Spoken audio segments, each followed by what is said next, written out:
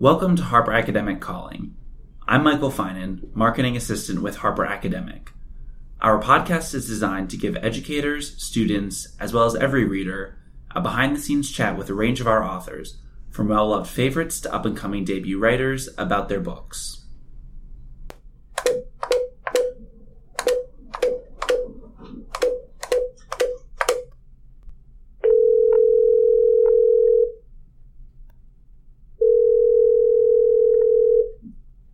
Harper Academic calling Jeffrey Selingo.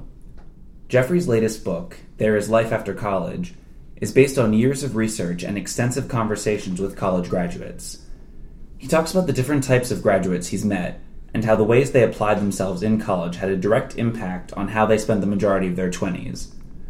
I got the opportunity to sit down and have a conversation with Jeffrey at the First Year Experience annual conference in Atlanta to talk about his book, as well as some of the strategies that students, parents, and educators can implement to ensure that, yes, there is life after college. All right, so Jeffrey Selingo, thank you so much for joining us today. It's great to be here. Excellent.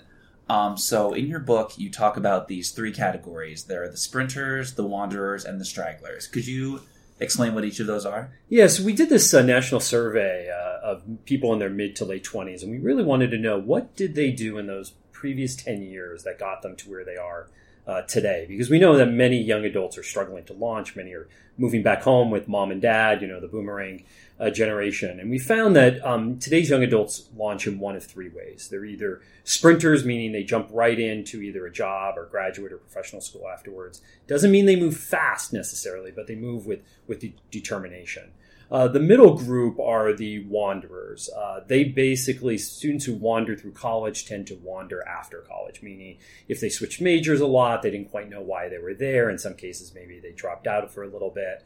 And then they tend to wander through their until their mid-20s, moving from job to job, in many cases holding jobs that don't even require a college degree.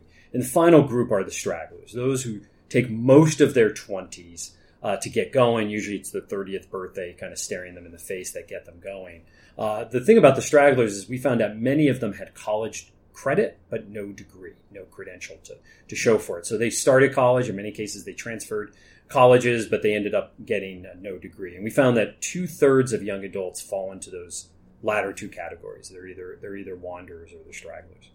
Okay, so now what are some ways that students themselves, their parents, and these students, teachers, administrators, what can they all do to sort of work together to ensure that these students become sprinters? Right. So, well, first of all, there's nothing wrong with being a wanderer or straggler. I think you have to kind of recognize that and understand what you have to do to kind of get back on the on-ramp. So just want to say that up front. But in terms of how to get more sprinters coming out of college, first of all, I think more students, parents, counselors, and college officials need to understand why students are going to college to begin with. I don't think there's anything wrong with kind of getting off the sprint to college from high school and figuring out maybe I should take a couple months off or a year off, or maybe I should start at a community college until I figure out what I want to do.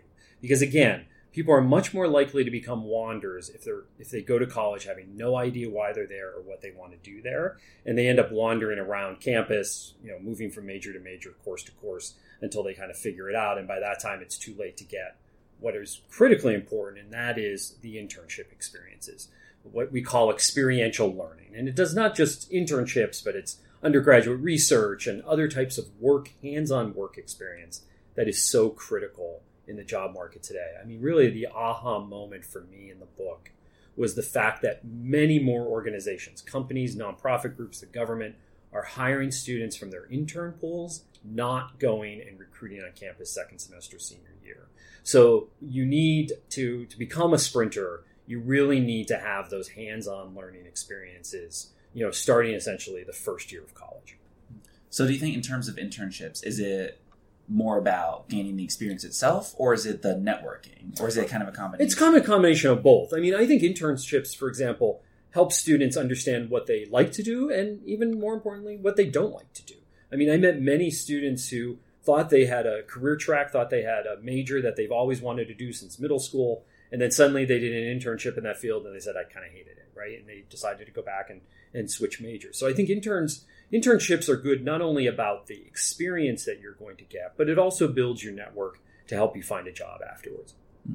So you talked about students who maybe take a year off before college, go away from that traditional sort of linear high school, straight to college, straight to job path.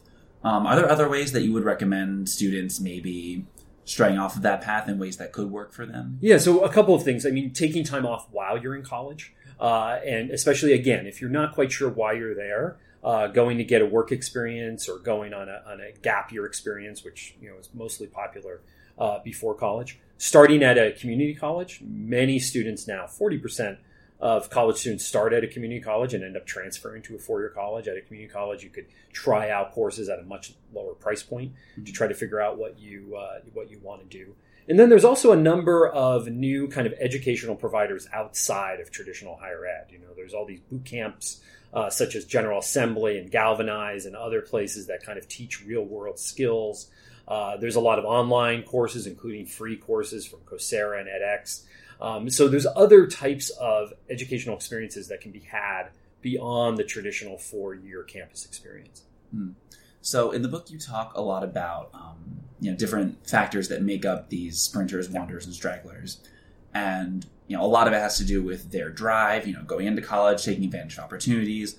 But one of the things you mentioned is a lot of the stragglers and wanderers tend to be students who've taken on a lot of debt, which unfortunately for a lot of students is something kind of have to do, right? Exactly. Even if they have that drive, even if they're doing all the right things, they can still have a lot of debt going out of college. So what would you say for those students who have that drive and the debt's the main thing? Is there any, anything you would recommend for them to sort of get onto that sprinter? Well, the key is not to let that, first of all, the key is to try to reduce that debt as much as possible during your undergraduate years, right? And I don't think many of those students have to take on that debt. There's no doubt about it. Many students, though, take on excessive debt when they really don't need to. And they're making those decisions at the age of 18, 19, not realizing the consequences of that when they're and not really understanding that, and not really understanding the consequences of it, right?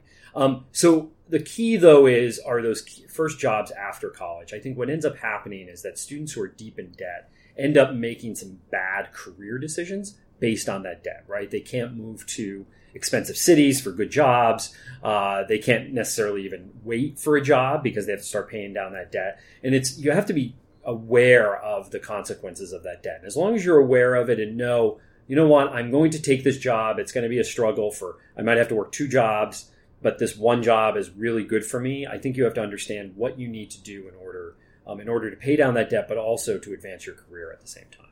So really going into it with this sense of awareness about the debt. Right, and not to just let the debt alone drive every decision. Because if you let that happen, what's going to happen is you're going to take a job just to have a job, and you'll say, well, I'll only do this for 6 months. 6 months turns into a year turns into 2 years, and suddenly now you're competing with 2-3 new years of new college graduates, and now you're competing with them for a job.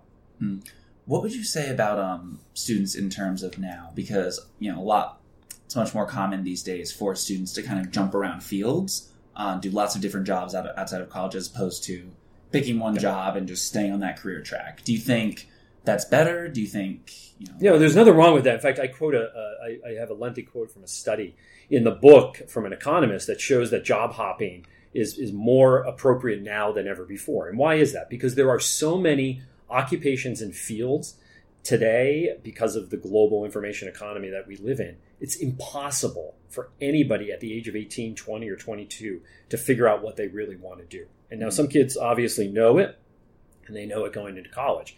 But part of the post-college experience is supposed to be about what this economist calls occupation shopping, right? It's moving from job to job, 6 months to a year to 2 years, to try to decide what you want to do and where your skills are most useful. And, adults from previous generations usually look down upon that. They usually tell you, oh, you're not supposed to job shop like that. But actually today, it's actually better for your career. And students who do that, these economists found 10, 20 years down the road actually end up doing better because of that occupational job shopping they did. So now, what do you think differentiates these graduates who are job hopping, essentially wandering between jobs from the people who are actually wandering through college and not sure what they want to do? So I think the difference is that they are shopping through. First of all, they have already graduated from college, right? Sure. And they are moving through jobs in hopes of landing either the right occupation or the right position. There's a difference between kind of wandering with a plan and wandering without a plan. And I think that's the difference between the wanderers and the those who are kind of trying to figure out exactly what they want to do. Absolutely. Jumping back to students in college, how would you say that teachers, administrators, parents should handle students who start college and it's clear for whatever reason that they're not thriving in their first year? I actually think, and in most college officials now, it's all about retention, right? It's all about holding on to those students and getting them to graduate. I actually don't think there's anything wrong with taking time off.